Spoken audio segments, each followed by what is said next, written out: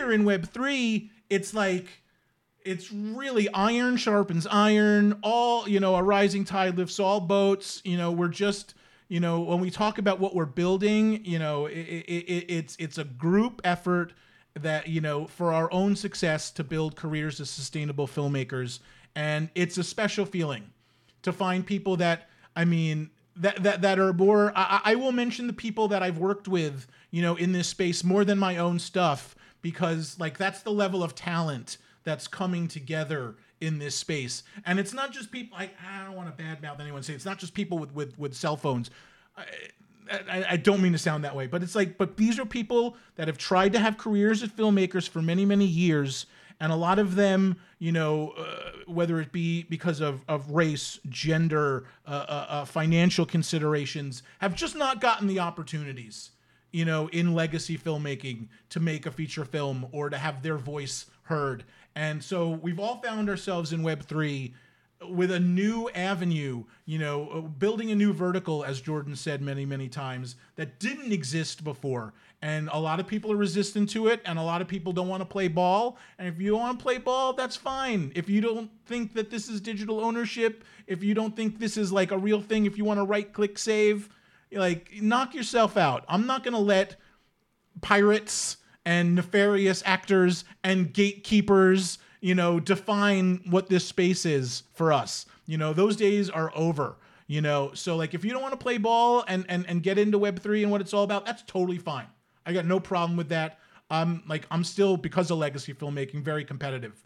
So like, I'll happily, take less people in this space, than more. But the ones that are here, have a different mindset, a different attitude that just continually blows my mind, because it's what I wanted in 2018 when my career leveled up.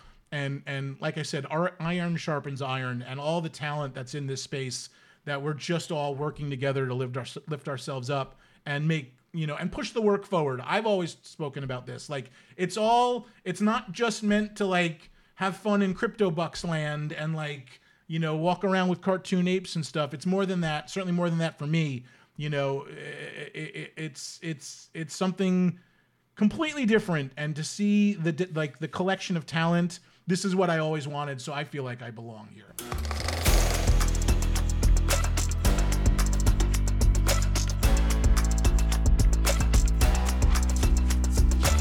Welcome back to Cool Hand Crypto, where cinema, culture, and crypto collide. My name is Matt Silverman, and please remember my NFT project, the Sherwood Project, is on public sale June 15th.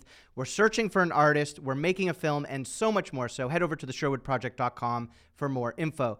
Today's guest is an award-winning filmmaker who is helping bridge the gap from traditional Hollywood filmmaking into Web3, my favorite kind of guest, Jason Charnick. Welcome to the show. Oh, it's good to be here. Thank you so much for having me, Matt. We're trying. You're building so many different things here, and I'm excited to dig into all of them. And what's funny is I feel like your projects are sort of similar to what I'm building. And in traditional LA Hollywood filmmaking production, I would consider that a threat. But with Web3, I don't. And I don't know if it's because the infrastructure is so new, but I'm beyond excited to meet other filmmakers who are doing this kind of thing, because it's so fresh, it's so new, and we're building it as we go. And it's vital that I connect with people like yourself to say, let's build this together. Even if we're on separate projects, let's build it together, as opposed to the sort of insidious competition in normal Hollywood filmmaking. Right. I call it legacy filmmaking.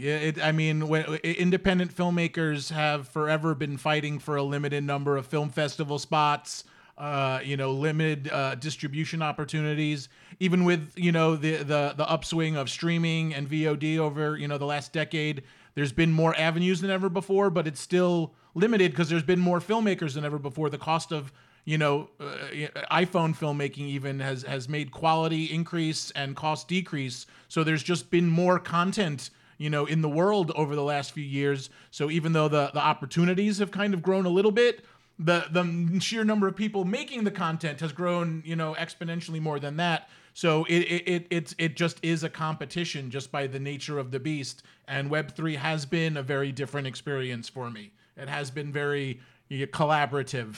in that way, much like filmmaking. We'll dig into all of it. It is funny what you're saying, because when I think of, or I hear about reading filmmakers from the 90s or earlier, it was always a struggle. Like, you had to get film and you had to know how to use a camera.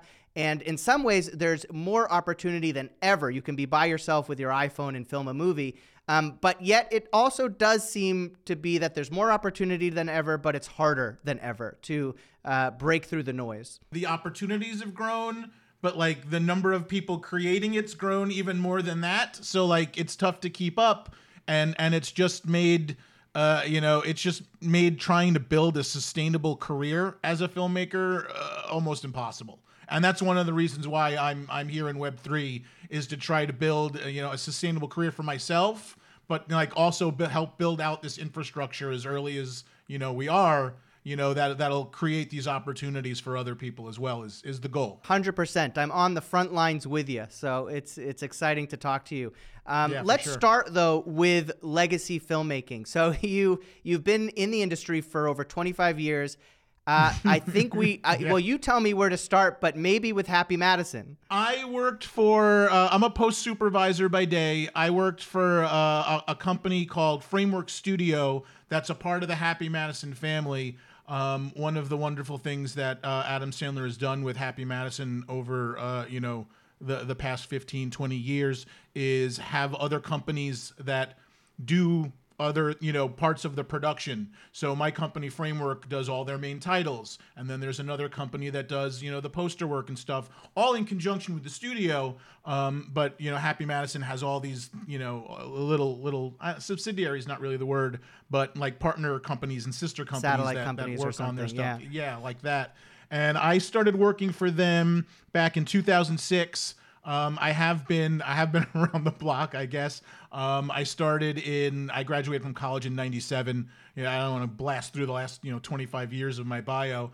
But I've been an editor and a filmmaker, independent filmmaker in this business, for the last 25 years. Like I said, but yeah, working for Happy Madison since about 2006. I left them in 2017 to finish my feature film Getting Over. That played at South by Southwest in 2018. And actually, because I had such a good relationship with Framework and the Happy Madison team, that they just brought me back, even after a 5-year hiatus of doing like independent film work. They just brought me back in January because they're, the company I was part of is growing. So they brought me back in for that, which has been exciting. So I've been working on some ESPN spots lately that have been on, which is pretty cool, and just getting back into the studio mix a little bit, which helps balance out my NFT stuff, because I see firsthand a lot of the behind the scenes stuff. Not I can't give out any specifics obviously, but I see a lot of the behind the scenes stuff of Hollywood and studio marketing, and it's wildly different from what we're experiencing in the NFT world right now. Oh, I'm sure. And I do want to talk about Getting Over, and I want to hear about the evolution of that project and the production and everything. But even before we get there, maybe without going over the whole 25 years, what do you think? What was your general experience in and I like the term legacy filmmaking. What was your general experience there?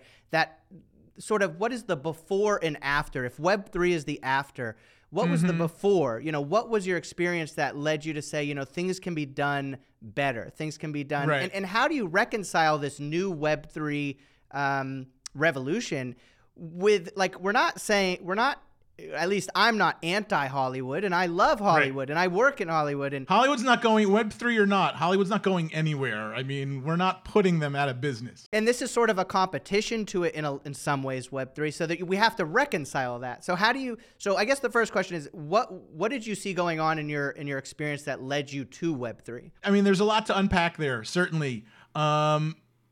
What I've been doing, in the day job over the last 15 years has been specifically Hollywood marketing, not working on the films themselves, but with the studio marketing departments.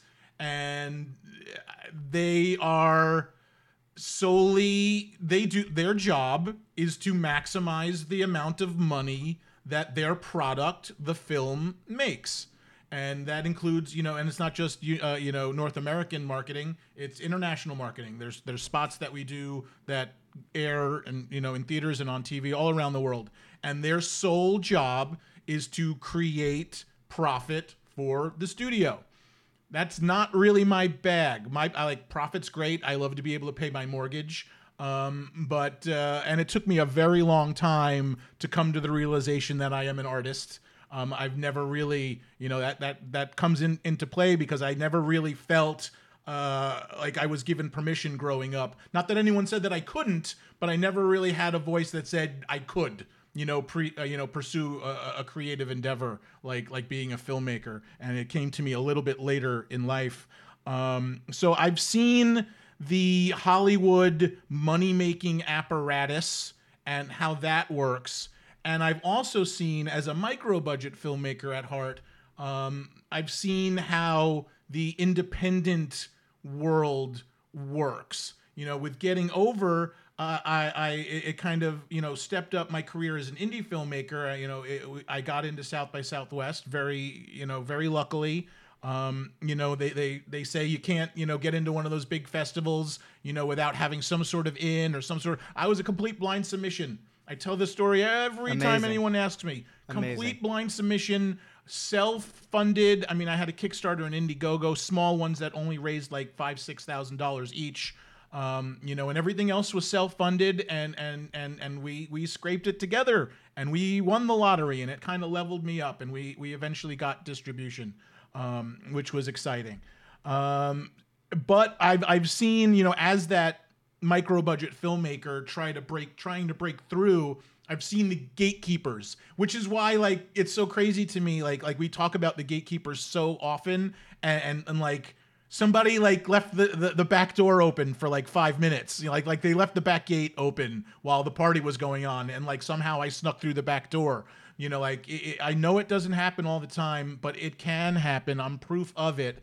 But I have also seen better films than mine like not get those opportunities. I'm working on a documentary now with someone up in Portland about the Portland riots that were or just everything that was going on a couple of years ago up there, and it's a fine documentary. It is an absolutely fine film, but it hasn't had much festival success yet because it's a hot topic. I mean, it's really what it is. But like I've seen and worked on movies that are like good movies that have not been able to crack through that big metal gate that they're guarding for some reason. So I've kind of had a view of many different facets of the industry over the years that have all kind of and now that I've been involved in it for a while, like I feel like it was always pushing me in this Web3 direction. And I more than ever before, I feel like as a filmmaker and someone who's finally giving themselves permission to be an artist, that this is the right place for me as I try to build a sustainable career moving forward. Yeah, I agree. That's the long answer. It's great, and I feel exactly the same way. Maybe tell us a little bit about Getting Over and what that process was like, making the film and getting a budget, and because that was prior to Web3. Yeah, premiered in 2018. And a documentary, right? Yes, yeah. It's a documentary about my family. It was I won't say it's certainly not an easy documentary to make, but in terms of rights and stuff, it's like my family's history. So like I didn't unlike other documentarians, I didn't have to go through like life rights or any of that stuff. So that helped make it a little easier. You said build a budget. We never had a budget. Like my budget was a running Google spreadsheet of just like it like became like a checkbook register. Like every time I would spend money, put it in there. Every time we would get money from a Kickstarter, put that in the other column. Like that was that's the official budget. I had started it back in 2012, like the film project as it, grew into, and as it, the final product. I had started in 2012 when we had our first Kickstarter. We raised $6,000, and that was enough money for me to get back to New York. The story's about my father, who was a heroin addict in New York City in the 70s and 80s, and I didn't really see him much growing up. So before he passed away in 97, my uncle, his brother, made all these videotapes, all these high-8 videotapes of him in his last days, interviewing him and just getting his whole life story. Showing my father my college diploma was on there, so I hadn't seen those Wow. tapes in like 15 years. So my uncle had given me all of these tapes like 20 years ago, and I was like, one day I'll do something with them. And they sat like in the back of the closet, for years and years. And then in 2012, it just happened that like I felt the motivation to like start doing it. Working for Framework Studio, part of Happy Madison, they were always very, very open to letting me pursue that stuff. If we were slow, I was, there would be days, where the offline team was editing, because I'm the post supervisor. So like the offline team is editing and working on projects and stuff, and we're not necessarily delivering anything that day. So I'd have the day to like do stuff. So like they would let me like sit and like Photoshop and like airbrush my childhood photos throughout the day. And if something happened, I'm in the office, like I'll go do my job. It's not like I'm like, no, I'm doing something right now. But like in those downtimes, they let me work on it. So over the course of the next 6-7 years, from 2012 with that first Kickstarter to getting the picture started to finishing in 2017. And that's when I left the job amicably, and they were like, good luck with the movie. And we got into South by. So I had been working on that for like, 7 years on and off. That's incredible. I wasn't aware of what the story was. Was that difficult to work on? I think I joined Hollywood, so to speak, to get away from real life. And that's the opposite. That is a very deep dive into, but often those are the best stories and the most attractive ones to audiences. So what was that difficult for you to edit and work on? I knew I was too close to it. So I had to bring on not another editor, because I didn't edit it at all. I brought on, and I put an ad out in on Mandy.com and some other local places out here in LA. Yep. I think I put an ad on Craigslist. And one of the people who applied for the position, her name was Sharon Rudder. She was the editor of Rules of Attraction by Roger Avary. Oh, who I love also that movie. co-wrote Yeah. Pulp Fiction. And she was the editor of it, and it's so just crazy movie, and it's crazy edited, one of these 90s hot indie movies that Roger Avary made like right after Pulp Fiction. And I live in Long Beach, California. She lived in Long Beach, California. I already loved the movie. I was like, I can't believe this is amazing. And not only did we just like immediately mesh, she just was, I can't even give enough kudos to Sharon Rudder for what she did in helping to craft the movie. And I basically, one of the parts of the movie is I couldn't even afford to transcribe the interviews. So I was actually, this is like 2012, and like iPhones couldn't do it then. I had to speak my father's interview and repeat his words into the microphone. Wow. And record that and do Wow. like voice recognition that way. Because he also had a thick accent. So I basically did all these transcriptions of like 18 hours of stuff, and I just dropped them on her desk, and I was like, here. That's got to be kind of a mind fuck. Oh, yeah. Oh, well, that's you'll have to watch the movie. One of the parts of the movie is one of my oldest memories that I thought was one thing was something totally else. Wow. And that's like a real moment, because I was like, I need to stop this and like record something. So like, that's actually one of the parts of the movie that's like really kind of cool. So I just basically dropped this thing on her desk and was like, help, see where the story is. And she took the ball and ran with it and was amazing with it, because I knew I couldn't be that close. And, but to more specifically answer your question, being a post supervisor, technically, I'm used to watching things for technical reasons, making sure everything like looks good and QCing things, that like it was easy at some point to like distance myself from it.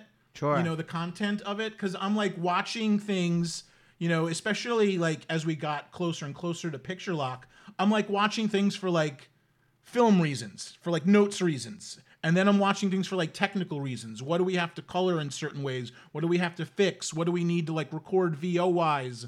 And like the sound mixer is going to do some sound design for us too. Like I had to like look at all that technical stuff, that it was easy to like not even worry about like the guy that's on the screen going through all this shit was me. Right. know? What was the trajectory of the film after it had gotten into South by? That's also a really good question, because that's one of the reasons that's kind of pushed me into Web3.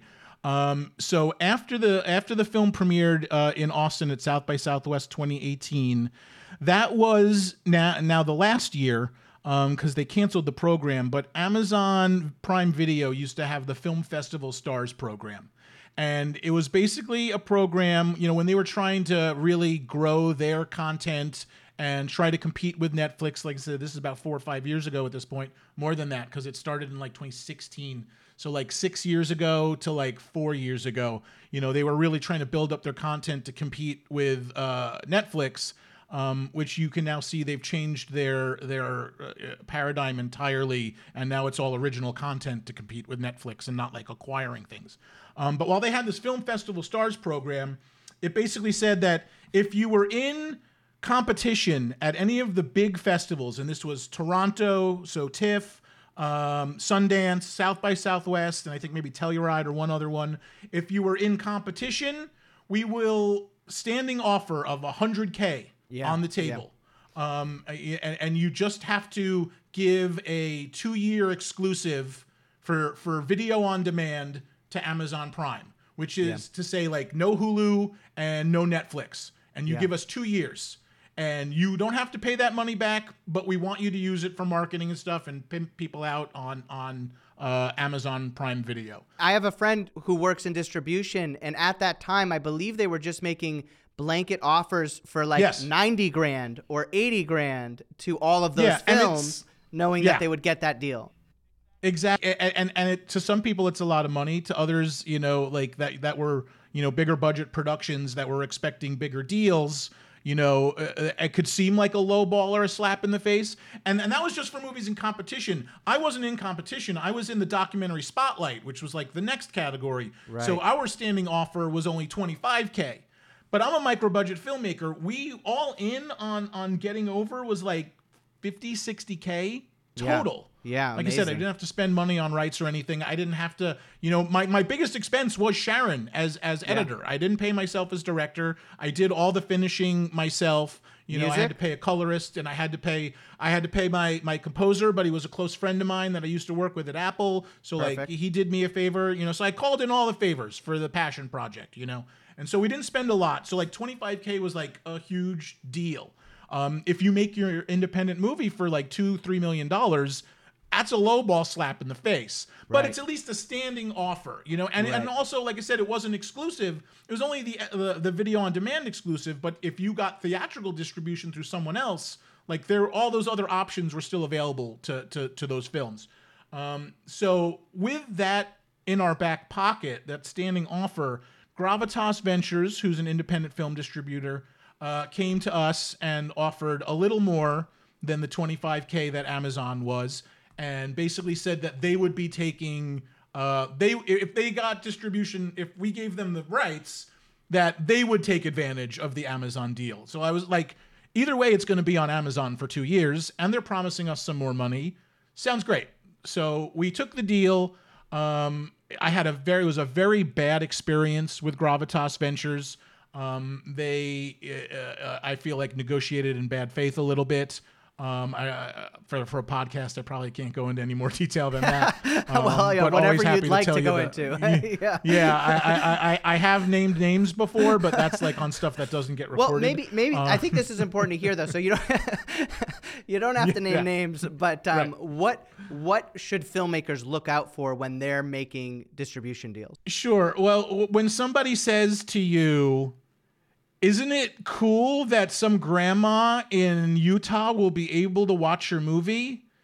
You can at least realize grandmas in Utah have YouTube. Even if worst comes to worst, and you just put it on YouTube for free and don't even tell anyone about it, some grandma in Utah can still find it and watch it. Yeah. So I've had things told to me like do you? And again, like this is me coming like it was my first feature.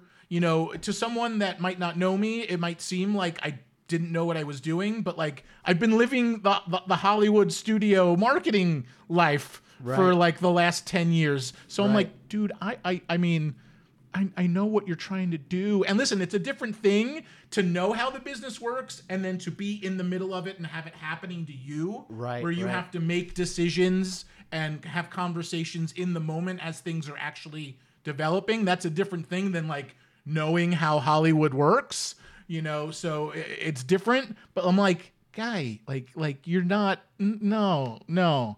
And then, like I said, like they changed the term. All I can say, I guess, is that they changed the terms of the agreement when they found out that I hired a lawyer. And I was like, this is a contract, man. I'm not a lawyer. I watch Law and Order. Don't make me a lawyer. Like, I'm not going to just sign the deal after you tell me some grandma in Iowa is going to be able to see it, Utah or whatever. I was like, I'm going to hire an attorney to help me. And they didn't like that. So they changed the terms of the agreement. And I really had no choice. I mean, I could have walked and just taken the Amazon thing myself. But like Gravitas they didn't give it a theatrical release, but it was on iTunes. It's on iTunes. It's on, Canopy, which is an educational platform. It's on a whole bunch of other, and you can buy a DVD of it and a Blu-ray of it on Amazon. So like other things that like I would have had to work for and get deals. And we still have international distribution, which has helped me. It's one of the reasons why I've put the movie up as a feature film, as an NFT.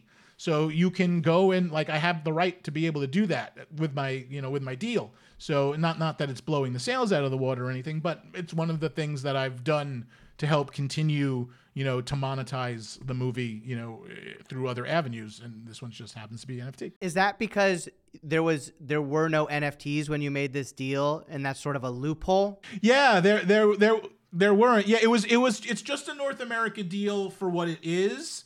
But it was certainly before NFT time, and I think the contract itself, it had like a stipulation that said I could sell DVDs and Blu-rays if I buy them from Gravitas at wholesale. I can sell them on my own website or whatever. So like, as long as I like get it from them. But it was before NFTs, so like, there's nothing in there saying that I can't.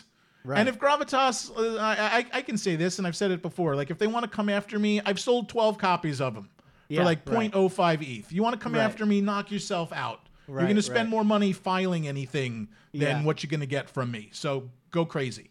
So I just tell people, when I tell people it's available as an NFT, I'm like, you just have to be in international waters when you buy it. And it's already, in crypto land. So like, I already consider it not, the United States. You're in crypto land. In crypto so land, like, the most confusing land of all. Yeah. Yeah, exactly. Can so you tell us for it. when you say it's available as an NFT? Unpack that for me, because that is one of the things I'm keeping a close eye on as far as the distribution.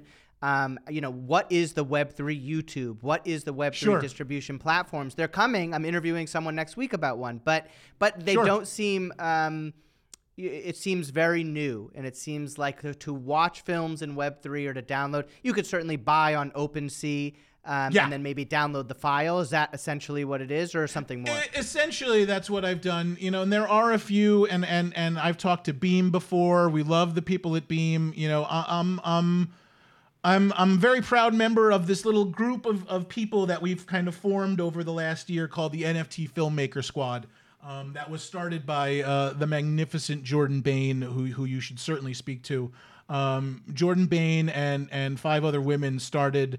5 other fantastic ladies started this NFT Filmmaker Squad last year, and I came into it when Brian Taylor, director of Crank with Jason Statham, he made a short movie with Christopher Maloney from Law and Order, SVU, and Organized Crime, and they made a short 20-minute movie that they put on OpenSea last year as like a proof of concept, trying to mess around. I think.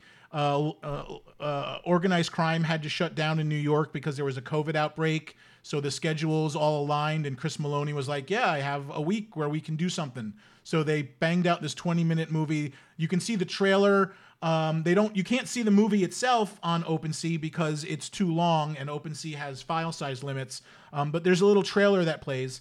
And Jordan Bain with the NFT Filmmaker Squad had a clubhouse, and it's now on Twitter Spaces, with Brian Taylor and Chris Maloney, and I was just enthralled by the whole thing.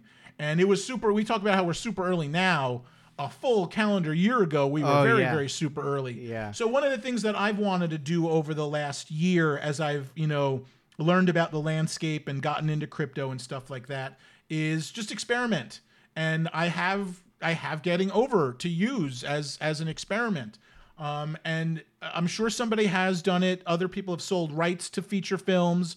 Other people have done other experiments with feature films. We make jokes about people who are claiming to be the first. So I am by no means the first to do that, I think. But one of the things that I did was take the full feature film and I uploaded it to IPFS, which is decentralized file storage.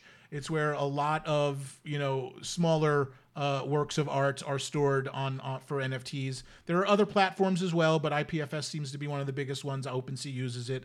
Rarible uses it. So I uploaded the whole film to IPFS through a service called Pinata, and they're at pinata.cloud. And I had actually heard of them a year ago too, and for some reason, like, I had gotten away from it and then came back to it months later. And when I came back, people still hadn't been using it this way. And I was like, even if I am not one of the first, like, I could have done it like 8 months earlier. But it's like a 5 gigabyte file. It's stored decentrally. I made a custom smart contract on Manifold Studio, which is also totally free to use. You just have to pay the gas when you do your mints and stuff and create the contract. And otherwise, it's still very affordable. And they have a method to point your NFT to, because you can create contracts and then mint NFTs through Manifold Studio. And they have a method where you can embed a URL from IPFS. It's a little more technically complicated than that, but you can access the file basically from a URL through Pinata's IPFS gateway. And Rarible, unlike OpenSea, will just access that file. So I minted the whole film, the whole feature film. It's available. I made 1,000 editions just because it's a test. I was like, you know what? I'm not going to try to sell 1 million, and I can't be a one of one either because it's out and it's available on Amazon, and so I don't feel comfortable trying to like one of one it. So I just made 1,000 editions of it, 0.01 ETH. It's like a movie ticket, it's like $30 or whatever. Less than that after the last couple of days. Just as an experiment, and you can go to the Rarible listing and watch the whole movie, or you can just because it's just a URL, you can. I tell people, if you can't stream it, save the file. If you buy it, you own it. Save the file, and you can watch it on your computer whenever you want. So I am one of the few, at least, that I know of, if not the first, certainly not the first, but one of the few that I know of that has minted an entire feature film for viewing, no intellectual property or anything like that, as a single NFT. What is the streaming experience on Rarible? I've not had a problem with it. One of the bonuses is because I use one of Pinata's lower levels of service. I have to use their public gateway. So basically, imagine like all the files are on IPFS decentralized, and you want to go find any one of them. You have to use the URL through a gateway. And Pinata has their own public gateway, but when it's crowded, you don't get the same bandwidth because it's got to spread it out, amongst everyone going in that gate. And Rarible has their own gateway with Pinata. Like, they pay Pinata for their stuff too, which is crazy because it's in the URL. So like when I upload the file through Manifold, the URL is gateway.pinata.cloud/crazy numbers. But on Rarible, it comes up as rarible.pinata.cloud. So I think I have a little extra bandwidth because I'm going through Rarible's own gateway. Whenever I try to play the file on the website, it plays fine. But one of the people that has bought it said they had problems playing it all the way through and So I haven't watched the movie start to finish on IPFS. Like, I'll just load up the NFT webpage and the listing page on Rarible, hit play, and just It starts quickly enough, plays for a few seconds. Everything seems to be fine, but I haven't tried to watch it all the way through. So I have been told it's a problem. Some people have had problems, but that's why I say, you own it, download it. I don't even feel bad if you right click save if you've paid for it. So, and I know that's not a perfect, solution for that because people don't want to have to download, and that's the whole point. But those are just the experiments that I'm doing. Whether it works or not, whether it gets big or not, I wanted to, I saw a problem. It's one of the great things about Web3. It was one of the first things I ever heard. If you see a gap, if you see a problem, if you see something that needs to be fixed, the whole place is open source. You see something that needs to be fixed, fix it.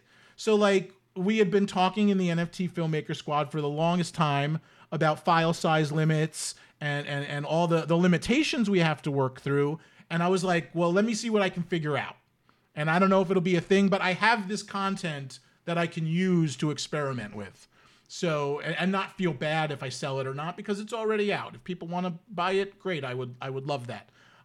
But at least gives me something to mess around with. So I saw a gap there and I wanted to like pursue that. And I don't think, listing a whole feature film like I did in a single NFT listing is like the future of Web3 streaming. It probably will be something like the YouTube of Web3. It probably will be something like Beam, or Live Peer, I think is one of them. There are other, Blockbuster DAO definitely wants they want, and that boy, like we love Blockbuster DAO in this household. Same thing with Beam, like there are options out there that are working, and not just like Netflix was, where it's like, this is how it is. Like we're working with these people, like Beam, like their creators, the coders, the developers are part of the squad. Like we're doing this together, which is totally different from Hollywood developing a technology and saying this is what it is, So it's been really exciting from that aspect as well, to just experiment and see what hits and what doesn't. And when, the next time, as we work on other projects that are more Web3 native projects, I can steer through navigate through the space a little bit better that way, just by messing around with all this stuff that I already have. As you've been navigating the space so far, can you talk a little bit about how these other Web3 platforms are better for filmmakers, because they're probably connecting filmmakers directly to their audiences? Yeah, I mean, it's one of the things we love about Beam so much is like you can screen your film. I know Miguel Faust has done this before. Luis Venegas, filmfreako.eth, who's a friend of ours from the squad. He's shown his movie Elena there. Cameron Van Hoy and Flinch, and they're fantastic. I love project. Flinch. He was on the show. Guys. Yeah. Yeah, love Cameron. Love those guys. Great voice in this space. I've spoken to Cameron a few times. I can't wait to be more involved with Flinch. They've had some screenings on Beam, and I know there's some other plans for more screenings. I want to screen Getting Over on there. I actually just emailed them earlier today to say I'm leaving work at the end of June, and I want to do more work with you guys. So they've been more, it's this collaborative group effort that we've built that I'll put it this way, and I've told this story before too. When I left South by Southwest in 2018, I met all these wonderful filmmakers, and my career leveled up. I wanted to I said, I hope all these filmmakers can get together and become like the Avengers and make a super movie, and I've made some wonderful friends. I mean, some fantastic people, Liz Manischel, Elena Weinberg, Duncan Coe, all the Seed and Spark people that I've met, Drought, all the amazing folks that I've met are fantastic. But when they're still trying to do legacy filmmaking, still competing for those same spots, we're all friendly and I love everyone's work, but we're still competing for those same limited spots.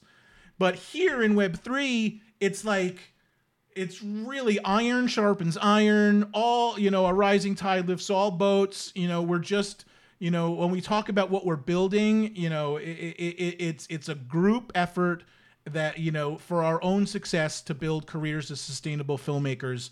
And it's a special feeling to find people that, that are more, I will mention the people that I've worked with, in this space more than my own stuff, because that's the level of talent that's coming together in this space. And it's not just people, I don't want to badmouth anyone, say it's not just people with cell phones.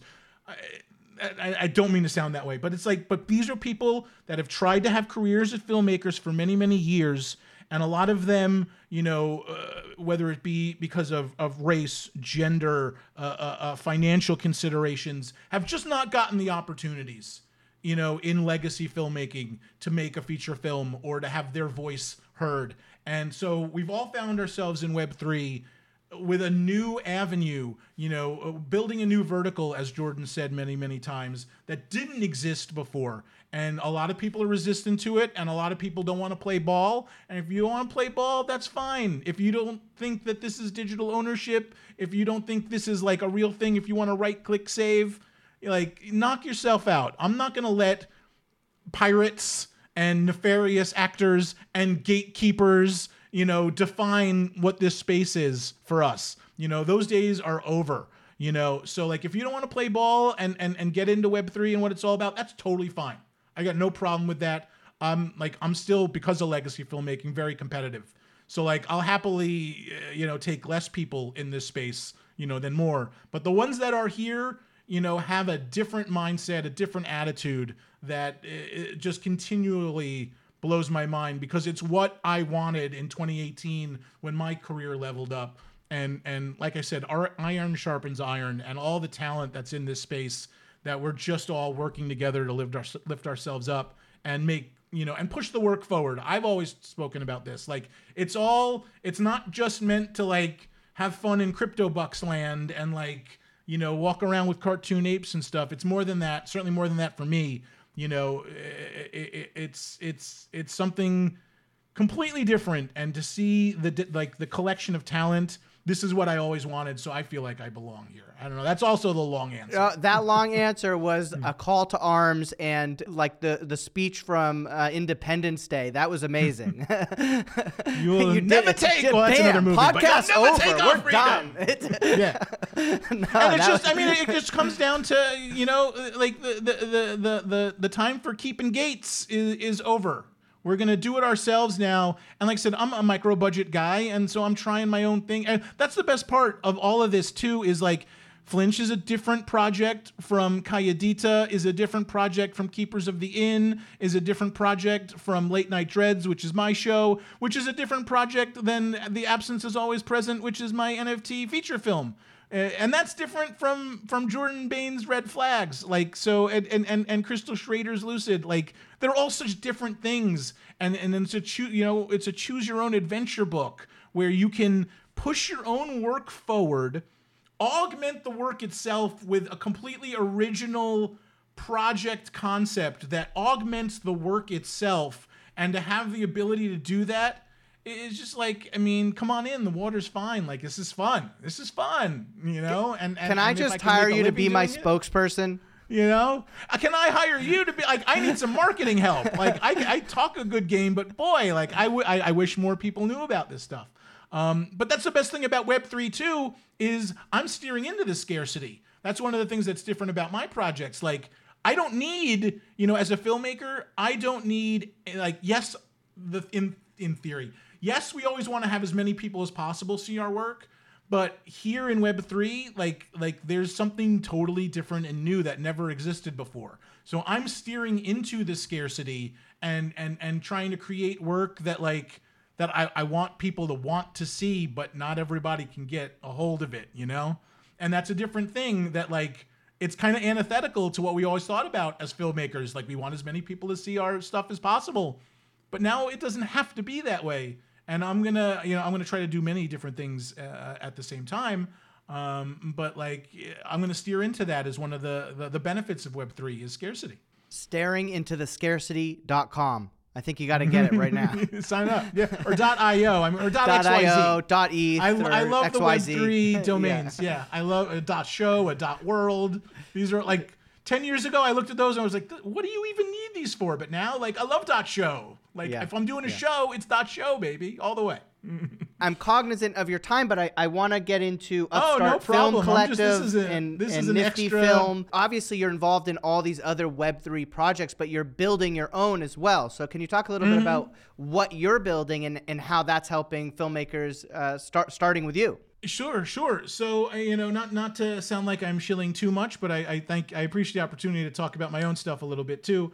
One of the things that didn't really exist when I got involved in this was, big PFP projects. The Bored Apes wasn't really a thing when I first started. Like, it came out like the first month that like I got involved in this. And so like, it wasn't anything when it first started, at least on my radar. And it's turned into a whole thing. And a lot of projects have been born from that. It doesn't really speak to me and what I want to do. So like I said, I have Late Night Dreads, which is it's an 8-episode anthology series that me and my friend are shooting that are meant to be, it's like we're patterning it after a baseball card set, a limited edition baseball, because I'm a baseball card collector. So like there's going to be a base episode of 8 different shows, and then there'll be limited versions of the shows that will come with commercial licensing rights, the opportunity to be on the show or be involved in the show or write for the show, Like there are one of ones that will, we hope to and are in conversations with some of my team has some personal friends that are not super A-list actors, but you know who they are, who are busy and are interested in getting into this, but still they have to be very particular about the work that they take. So they want to see if it's successful or not. But like if you buy a one of a particular episode, we'll airdrop you the celebrity cameo version of it. That's just for you that no one else, will have.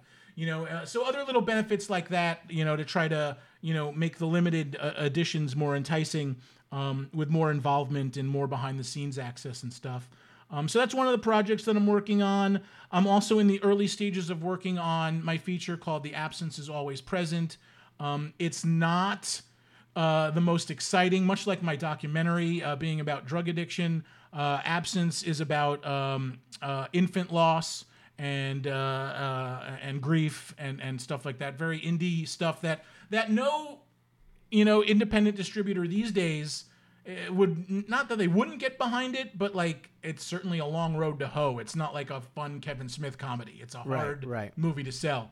And that's a longer process for me because I'm still working on the script. So I'm dropping my own video experiments and my own photography and work along the way. And as I go along with the script, I'll be offering more artwork and stuff around the topic of grief and loss to have something to do with the movie. Like I said, it's like a choose your own adventure about picking like a concept. So that's the current concept of the film itself, is to hopefully sell works to raise money to do the feature. But unlike a Kickstarter, there's no time limit for me. It's one of the great things. Like I have this at like a 2 or 3 year plan to bring this to fruition.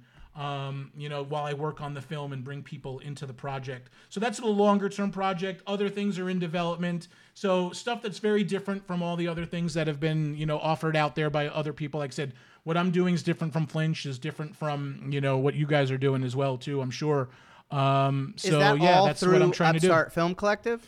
Upstart Film Collective is, and I guess it is confusing because originally Nifty Film was going to be a different thing, and then it kind of developed into what it is now, as like a production company thing. But Upstart Film Collective has been my production company for the last 25 years. We've done a whole, like my feature was done under that banner. We've done shorts before. We're a Stephen King dollar baby. We made a Stephen King short film for Night Surf back in 2001. So that's been an entity as a production company for about 25 years now. But then I started Nifty Film as like, I originally wanted Nifty Film to kind of be like the DAO structure that a lot of people are talking about now, where it would be more of a collective of independent filmmakers where, like Kickstarter, instead of giving to one particular project, you could like buy a token or like buy like a horror token or a comedy token and have your funds go out to multiple filmmakers. I love that. For fundraising and things like that. But I don't have a developer or anything. And then like as I was getting more involved in the space, like my experiments just kind of took me down a different road. So like Nifty Films started off as a different thing. So now I just kind of use it as like an all-encompassing umbrella for all the NFT projects we do. Yep. So, I mean, it's a two-man team, but Nifty Film is a wholly owned subsidiary of Upstart Film Collective. I'd like to touch on the podcast you're doing because that has to do with filmmaking and mental health, and I think that's important to talk about. Yeah, I also host a podcast called Head Above Water, a filmmaking and mental health podcast, because, as I was meeting more filmmakers coming out of South by and getting more involved in, not just NFTs, but just the independent scene, coming out of a full-time job in Hollywood marketing for 10 years, I'm an independent filmmaker at heart. So like, I just got really, involved in the scene, and I just found that very few people, I mean, we all kind of, again, it's part of the gatekeeper thing, I guess, but like we all talk about how hard it is to make a movie, and it's god damn near impossible. So whenever I meet someone that's like, I finished my movie, can you help me with festival, can you consult on festivals or help me with post or whatever, I'm always like, it's amazing that you even finished a film. Congratulations. You deserve all the kudos in the world, short, feature, or otherwise. All the kudos to anyone that's ever finished a film.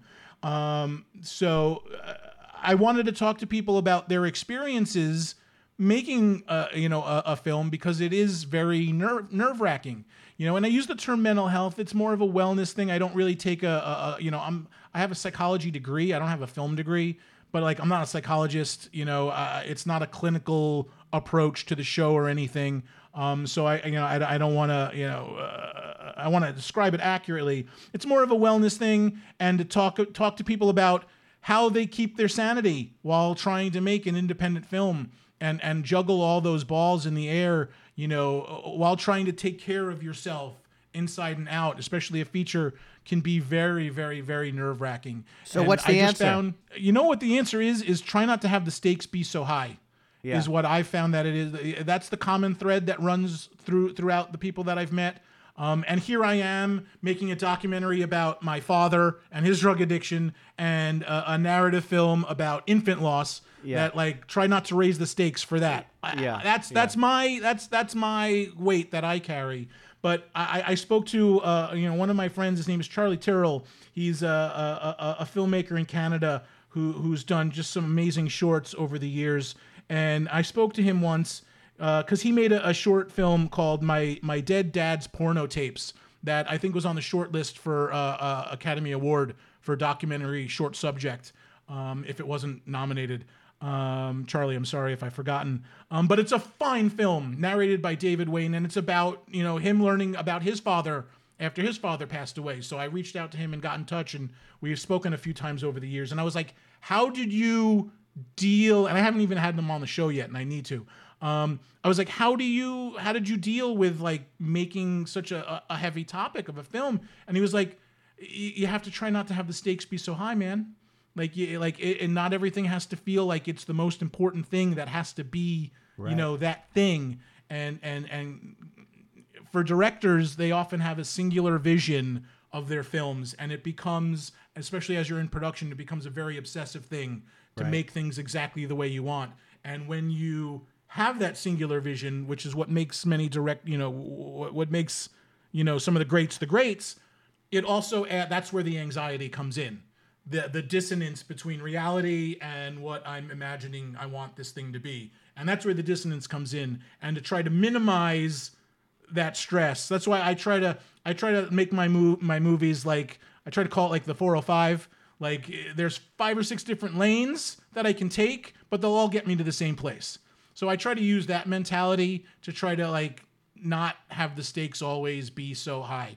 Different strokes for different folks, different things for different people. But that's been the common thread that I've seen throughout the people that I've spoken with, is to, the key to reducing anxiety and stress when you're making a movie is to just try to like, at least as much as you can, try to lower the stakes a little bit in your own mind and not have everything be so damn important. Yeah. Oh, I think that's great And advice. that's difficult. That's difficult. It's not easy to do. So Thank you so much for coming on the show today. Sure. I have a feeling this conversation will continue. Of everything we've talked about, Absolutely.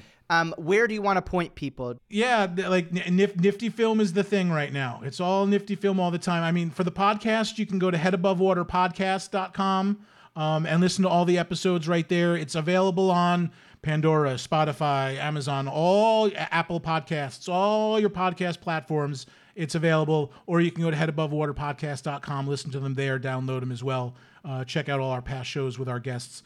I've spoken to some amazing filmmakers like Ben Berman from the Amazing Jonathan documentary, and Numa Perrier from Jezebel, and she's done a couple of episodes of The Wonder Years, and she has a Netflix movie coming up. So I've spoken to some great people over the years. UpstartFilmCollective.com's the primary, but right now, niftyfilm.io. I have some tutorials up there if you're just getting started in crypto and NFTs, on how to make a MetaMask, how to get started with Manifold, the whole process of what I did with getting over as an NFT from a smart contract with Manifold to minting through them and uploading through Pinata. I have tutorials for all that, as well as a marketplace for all the stuff that I've been putting together that are on, both Tezos and the Ethereum blockchain. Like it's a unified marketplace right there. Niftyfilm.io. Check me out on Twitter. Hit me up on Twitter at @TheRealCharnick or at @NiftyFilm_IO. If you have any questions, anybody is always welcome. The DMs are always open. I love helping people. I love talking about NFTs. I love talking about things that get me excited like that. I get very excited about independent filmmaking as well. So I'm always down to talk to anybody if anyone has any questions. You know, I have a Saturday Twitter Spaces at 11 a.m. Pacific time. We'll have to have you on that to talk about your project sometime. Likewise. Oh yeah, we're doing Twitter Spaces all day. So yeah, let's Twitter do them. Spaces Let's do is them. the whole thing. So yeah, you can come on to one of my Saturday matinee with the real Charnick, and we'll talk about that on behalf of the NFT Filmmaker Squad. So yeah, hit me up on Twitter, guys, if you have questions. And I'm not going anywhere. That's the thing about the NFT space in Web3 is, you know, when we do say we're all going to make it, like I'm not going to, like, we're not all going to make it. I think a lot of these people that I've met right now will all make it. Some of the people that might be coming in and trickling in as like time goes on might be different, but like I'm here for the long haul because I've been involved in the web, you know, since 1997, and I still host my college project from 1997 on the Upstart Film Collective webpage on upstartfilmcollective.com if you want to see my old college project webpage.